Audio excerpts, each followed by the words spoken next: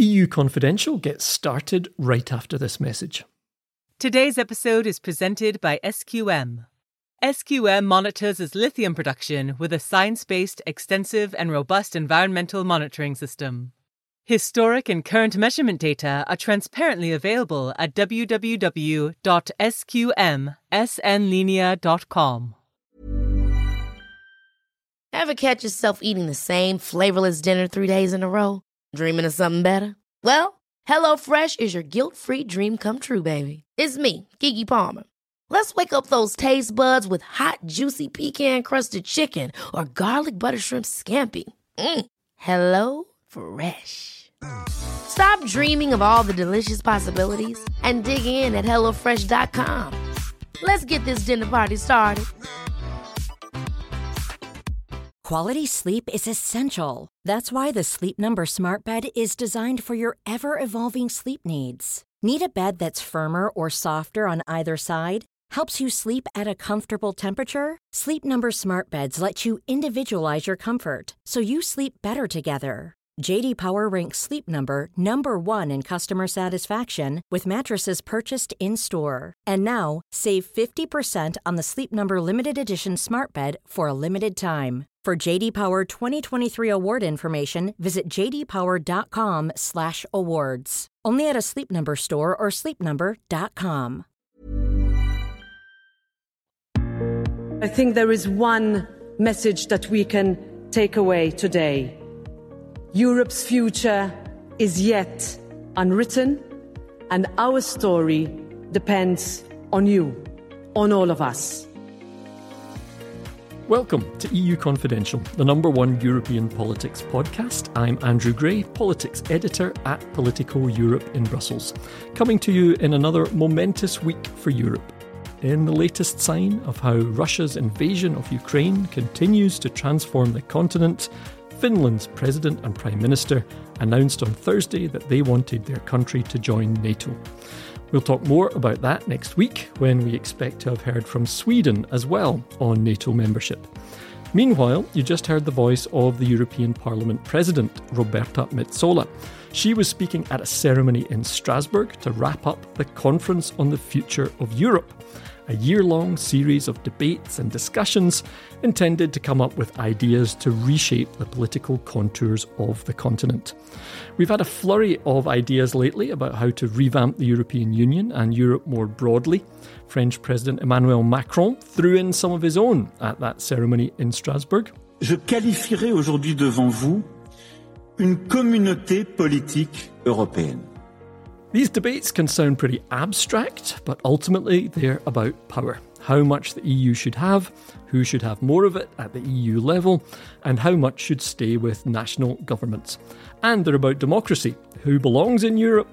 Who controls the political process? How much say do Europeans have in how their continent is run? So, while the biggest battle in Europe's future is undoubtedly taking place in Ukraine right now, it's also worth looking at these proposals and assessing their chances of success. It's a debate that Ukraine itself will be following as it pushes its bid for EU membership. And we'll get into all of that in just a moment. Later in the podcast, we'll hear from our reporter Lily Bayer on what Ukrainian leaders have been telling members of parliament from EU countries who recently visited Kiev. We'll hear about the state of the war, what those leaders want from their allies, and about that EU membership bid. But first, let's talk about those big plans to shake up European politics with our podcast panel of Politico reporters. Joining us this week, Maya de la Baum, who was at that ceremony in Strasbourg. Hi, Maya. Hi, Andrew. Hans von der Burchardt in Berlin. Hi, Hans. Moin. And also in Berlin, Chief Europe Correspondent Matt Karnichnik. Hi, Matt. Hi there. Now, before we dive into the discussion, I'm going to try and give a super short summary of what's happened lately. So, the Conference on the Future of Europe was billed as a kind of grassroots effort to come up with big ideas.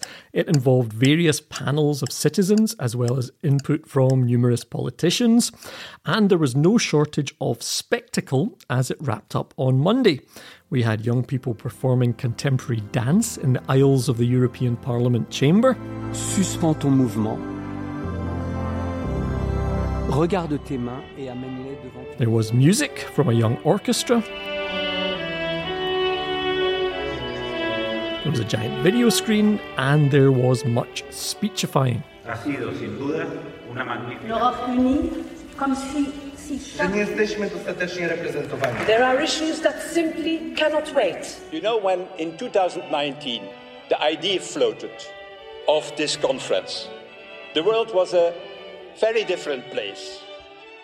The conference itself came up with what it calls 49 proposals, which are actually broad headings covering everything from climate to health, containing a total of more than 300 proposed measures.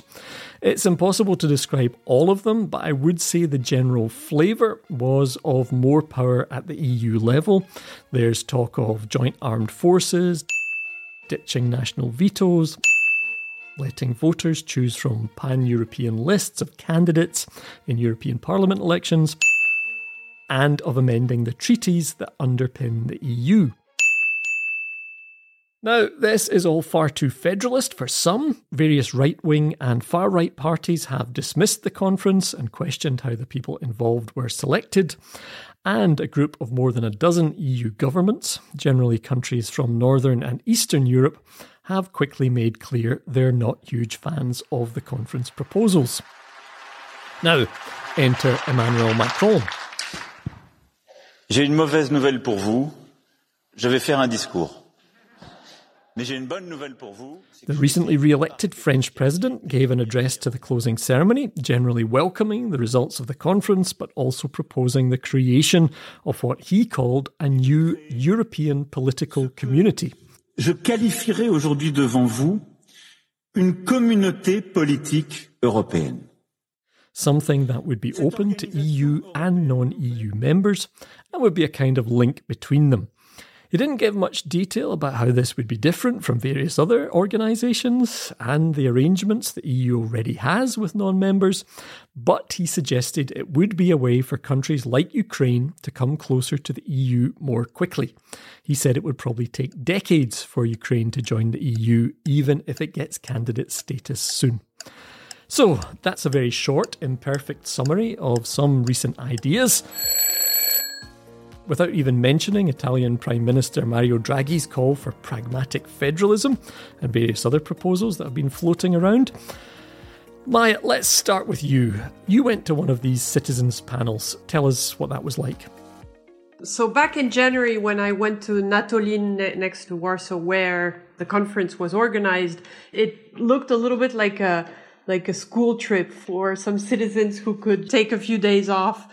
And so it was interesting to, explore, because a lot of these citizens had no knowledge of what the EU was. A lot of them were sort of very open-minded and were happy to discuss about, the big changes on climate, on health. But it's clear that they were not really they're not experts in EU constitutional law. So to me, it was clear that it was something difficult and a challenge to organize.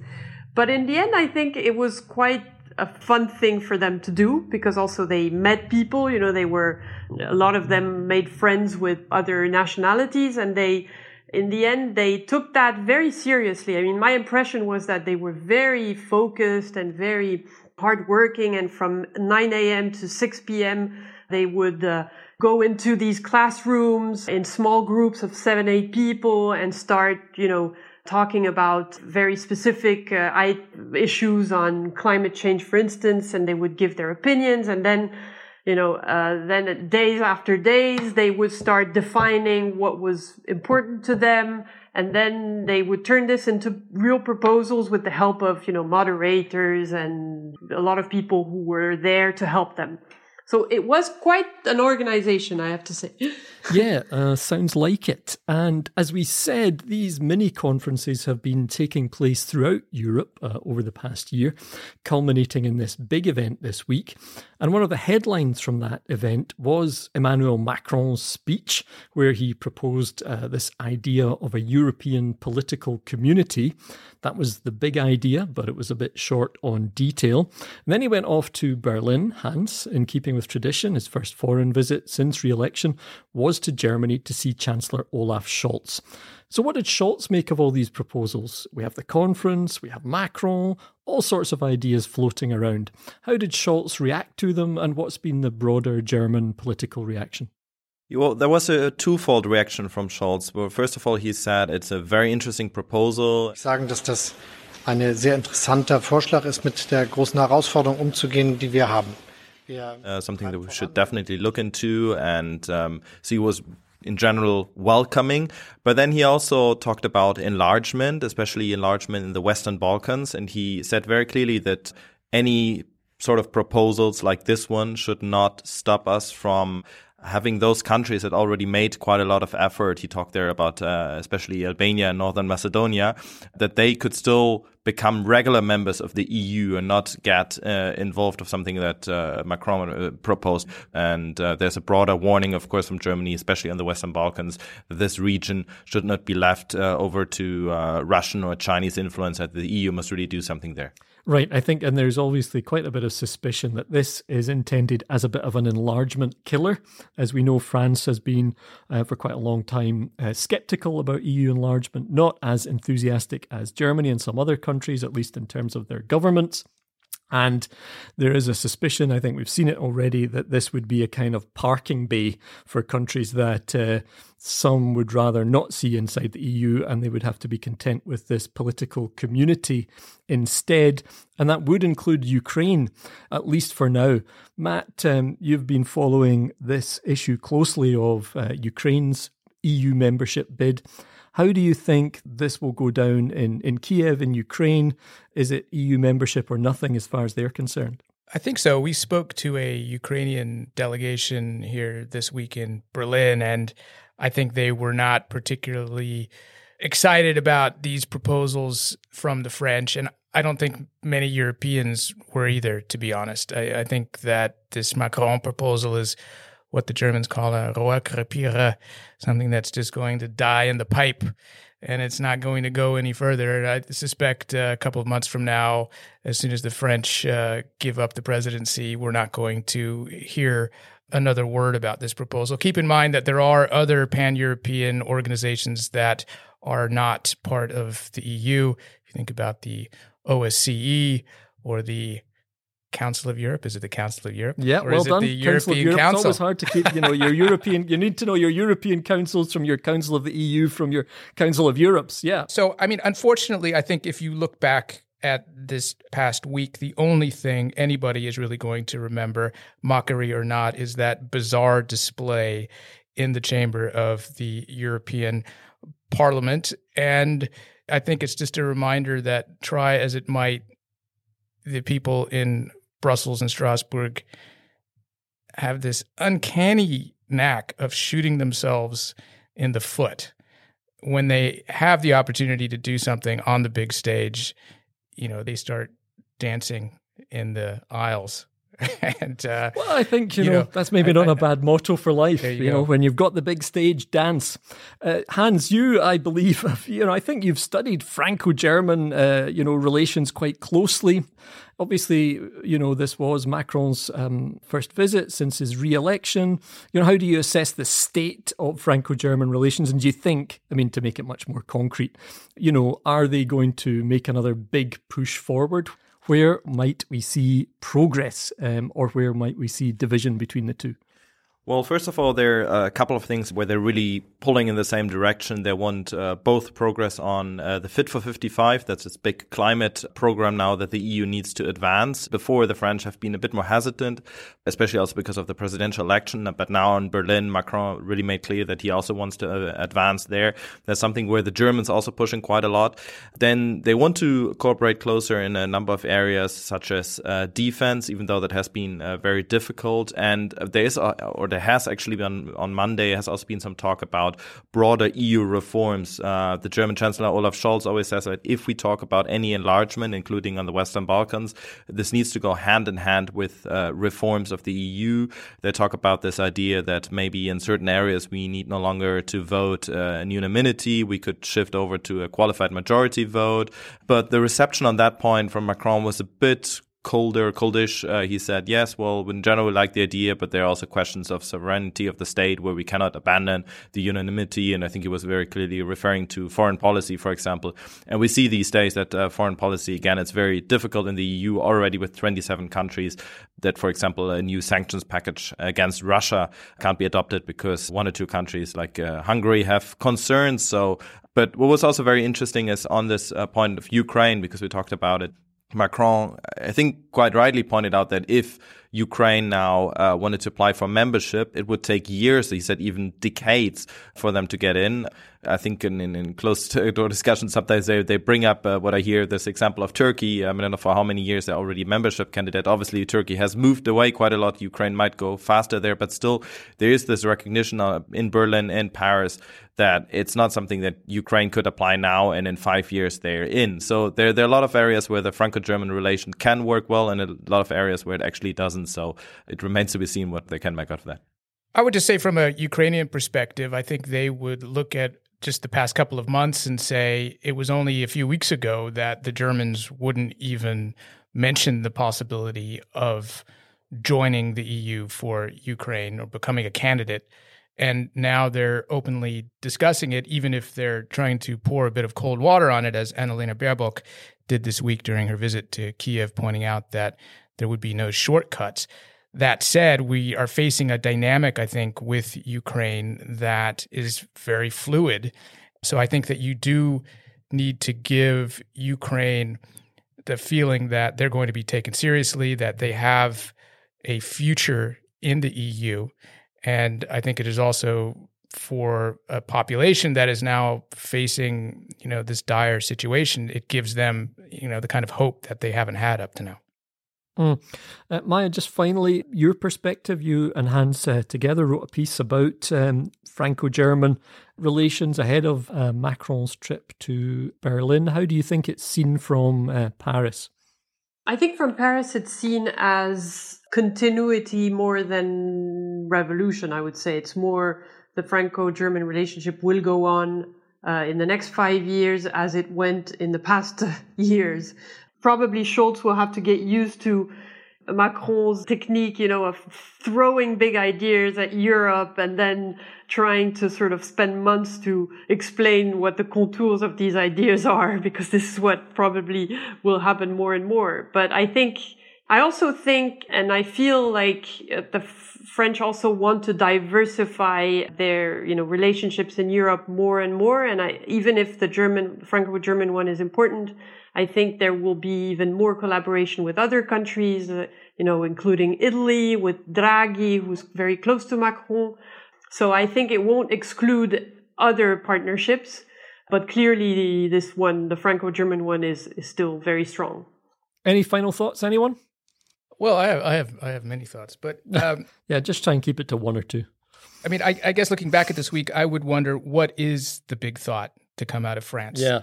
Macron is known for having these grandiose ideas, but it seemed this week he was the one maybe who was pushing on the brakes a little bit in the guise of making seemingly progressive suggestions, such as this European community idea, which is not the kind of sort of grand European unity project most people have had in mind. And the same thing on what Hans was talking about earlier with qualified majority voting and having all of the usual exceptions that we've heard in the past when it comes to France and its nuclear arsenal, of course, and foreign policy and so forth, which is understandable, but you can't have it both ways. And I think that tension is definitely going to remain. And I wonder if Macron is already kind of squandering the advantage that he had over Germany in this dynamic of having a fairly weak chancellor in Berlin after Merkel's departure. He doesn't really seem to be rising to the occasion so far.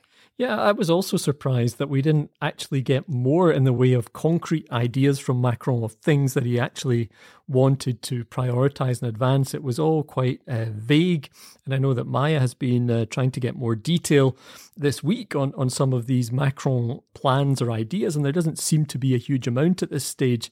And I think it was surprising that he had this big platform to seize the initiative and doesn't seem to have done so. So Perhaps we'll have to have another conference on the future of Europe and then another conference on the future of Europe. For now, Maya, Hans, Matt, thanks very much. Thank you. Thanks a lot. Thank you. Coming up after this short message, you'll hear from Ukrainian officials in Kiev about the support they want from the EU and others to fend off Russia's attack and rebuild their country. And you'll hear from the EU's ambassador to Ukraine. Stay with us. A message from SQM.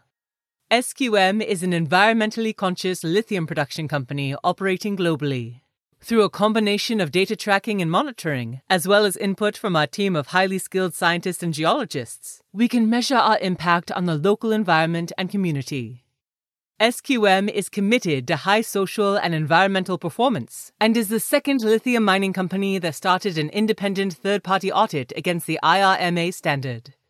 We are confident our operations will comply with ESG standards and due diligence requirements the EU is contemplating regarding the supply chain for sustainable batteries. Our lithium supply helps to develop electromobility. Hey, I'm Ryan Reynolds. Recently, I asked Mint Mobile's legal team if big wireless companies are allowed to raise prices due to inflation. They said yes. And then when I asked if raising prices technically violates those onerous two-year contracts, they said, "What the f*** are you talking about, you insane Hollywood ass?" So to recap, we're cutting the price of Mint Unlimited from $30 a month to just $15 a month. Give it a try at mintmobile.com/switch. $45 up front for 3 months plus taxes and fees. Promo rate for new customers for limited time. Unlimited more than 40 gigabytes per month. Slows full terms at mintmobile.com. Ever catch yourself eating the same flavorless dinner 3 days in a row? Dreaming of something better? Well, HelloFresh is your guilt-free dream come true, baby. It's me, Keke Palmer. Let's wake up those taste buds with hot, juicy pecan-crusted chicken or garlic butter shrimp scampi. Hello Fresh. Stop dreaming of all the delicious possibilities and dig in at HelloFresh.com. Let's get this dinner party started.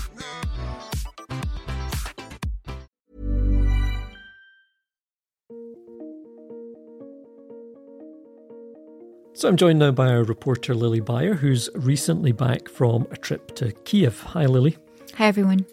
So, Lily, maybe just start. We'll talk in a moment about your impressions from the trip and who you spoke to. But first, just perhaps explain the trip itself. Who did you travel with? What was the purpose of the trip? So the trip was organized by a Bratislava-based think tank called Globsec, and it involved a group of think tankers as well as members of national parliaments from Austria, Belgium, Poland, and the Czech Republic, traveling to Kiev along with a small group of reporters. Okay, and what was the purpose of the trip and who were the main people that you and they met with? So the trip was designed as a sort of fact-finding mission.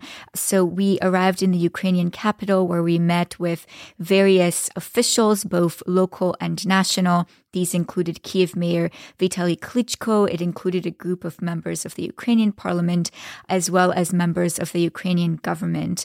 We also traveled to the suburbs, which had previously been occupied by Russian forces, where we talked to local officials and actually saw firsthand the destruction, destroyed buildings, stores left by the Russian military. And you know Kiev a bit, you visited before the war. What were your overall impressions of this trip? What struck you most about being there right now?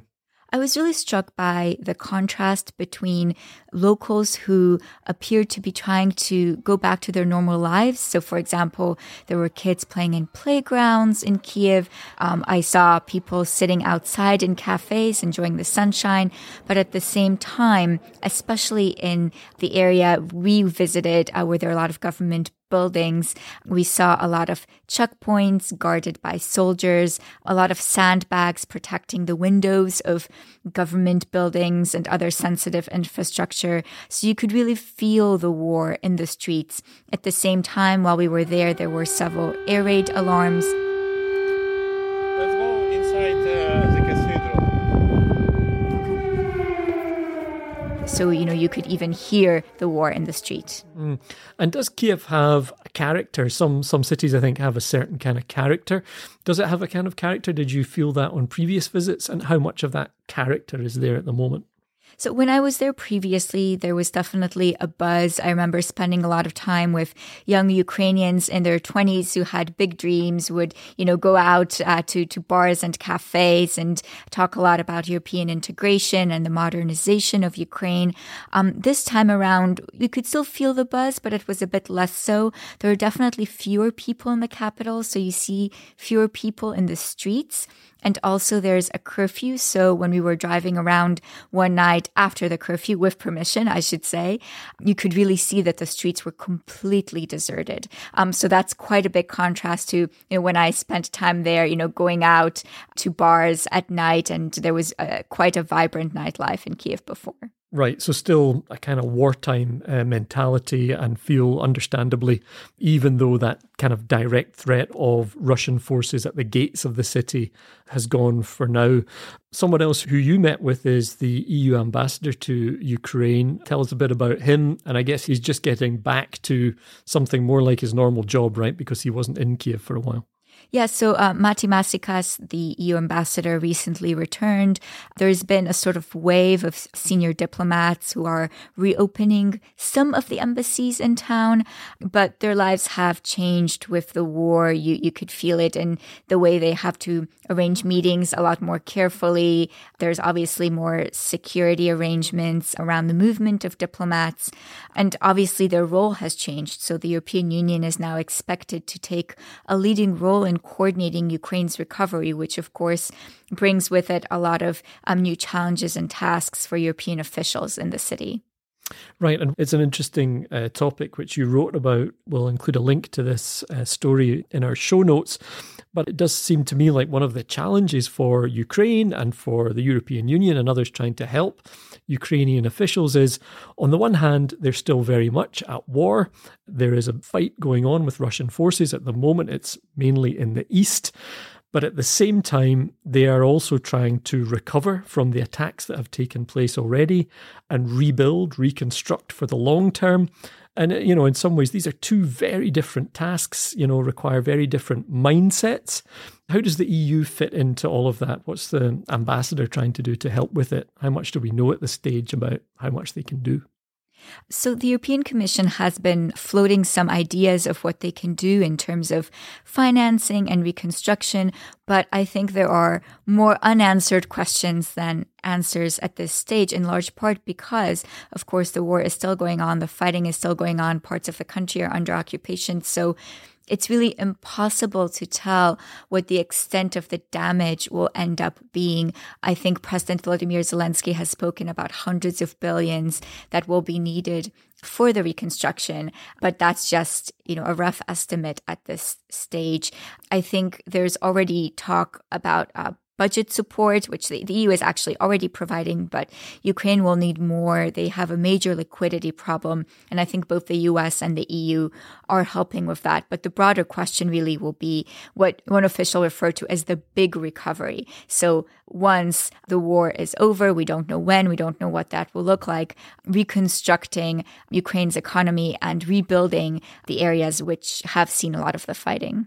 Right. And as you say, big questions. It's really impossible to know at this stage how much that's going to cost. And of course, there's always the question where the money is going to come from. So I think those, very much remain to be seen.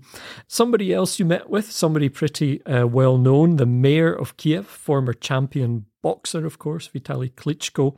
And what were your impressions of him and what was his main message? He is quite a character, I must say. You have to look up in order to talk to him. He was very blunt in saying that he feels the city is not completely safe yet, which I found a bit surprising because when you see some locals around the streets, you do get the sense, as I mentioned, that they are trying to return to their normal lives. But what the mayor was saying was that there is still a threat to the city in terms of rockets, for example. He also said that there are challenges with infrastructure in the region around Kiev and that the trip coming back to the city is itself risky for residents who may want to come back. So he's still advising people who are outside the country and maybe have a safe place to stay to, hold off on coming back. But he did acknowledge that many people are already coming back, and you can feel that in the city. But beyond discussing the immediate challenges on the ground, the mayor also talked about Ukraine's European aspirations. We showed we Ukrainian is actually a European country with our history, with our mentality. Geographically, we are European. We need the help to implement the European standards of life in our country. We will be automatically European. We're actually European, and right now we're fighting for European values and ready to give our life for that. And so you also met with a number of other Ukrainian officials, I think at least one senior member of the parliament, a senior member of the government. Who were they, and what did they have to say about the kind of support they're getting from the West, from Europe at the moment, and also in terms of what more they need and feel that they want? What many officials were emphasizing is that they have lists of weapons that they really need on the front lines and that they're asking their Western partners to provide as soon as possible. One of these officials is the current chair of the Parliamentary Committee on Integration to the European Union, Ivana Klimpush-Tsintsadze. We need everything, starting from fighter jets, from air defense of long to mid to long range. We need tanks, we need artillery systems, multiple launch rocket systems, we need personal gear, because unfortunately Russia has a lot, and they are using all their power. I don't want to say might, don't use the word might, because it's too much of an honor for those barbarians, in order to destroy us. So we cannot do this barehandedly. So that's everything what we need. That's one thing. Whether we are satisfied, it's definitely coming in a much bigger numbers right now and much faster than at the beginning, obviously. Are you still disappointed? It's not about disappointment. It's about encouragement to do more and as urgently as possible. Okay. Thank you so much. So coming back from Kiev to Brussels, in some ways those are two kind of different worlds. How much do you think they're on the same page at the moment as you're talking? How big is that contrast when you arrive back here? And how big is the contrast between the way that officials and politicians are talking in Ukraine and the way they're talking in Brussels, even though I know that's a very broad spectrum of people? I think, to me, the very big difference is that when you talk to Ukrainian officials, they don't really talk about how Russia is going to respond to certain things. So they don't talk about fears about how Moscow would respond to more sanctions or more weapons. To them, I think there is no concern about further escalation. They feel like the escalation is already here and it's existential. Whereas when you talk to Brussels officials, sometimes you feel that they're calibrating a bit their words and their plans. Right, and I guess both of those points of view can make sense when you think about everything that they've got to consider. But I imagine to some extent that's quite frustrating for the Ukrainian officials that you met sometimes, right? Yes, they seemed relatively happy with the current level of Western support, though of course they think the West should be doing even more on weapons and sanctions. And one interesting tidbit that I picked up was it seems like some Ukrainian officials daydream about a breakup of the Russian Federation. Wow, to be continued. Lily, thanks very much. Thank you. Thanks to Lily for bringing us those voices and impressions from Ukraine. And that's all the time we have on this episode of EU Confidential. If you like the show, please click some stars and leave a review. We're also always happy to hear from you directly. We read all the feedback and try to reply to all of it too. The email address is podcast@politico.eu. Special thanks this week to executive producer Christina Gonzalez, and thanks to you for listening.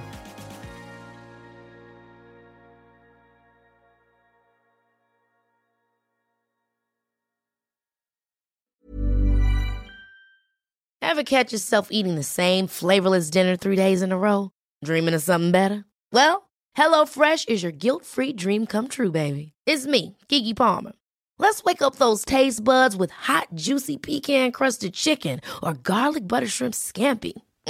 Hello Fresh. Stop dreaming of all the delicious possibilities and dig in at HelloFresh.com. Let's get this dinner party started.